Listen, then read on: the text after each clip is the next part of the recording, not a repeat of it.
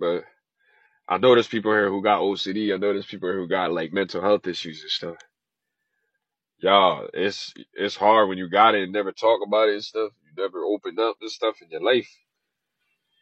And then you build a space, you know what I'm saying, where people are watching you and they're like, yeah, I got this, and you don't really hear it. But then you finally be like, you do got that, don't you?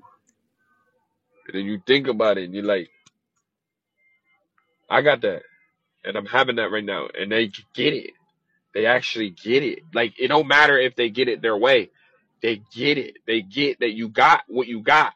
It's happening, y'all. They're like, yeah, man, we know that happens in there. And I'm like, oh, crap, man. Like, I ain't never said it like this. I ain't never was like, yo, you know what I'm saying? You hide, and it sucks. Gosh, man, that pain. You just released the pain for 35 years, man. You've been holding it. And you finally now realize. I was wondering why I like getting on here. Short Cast Club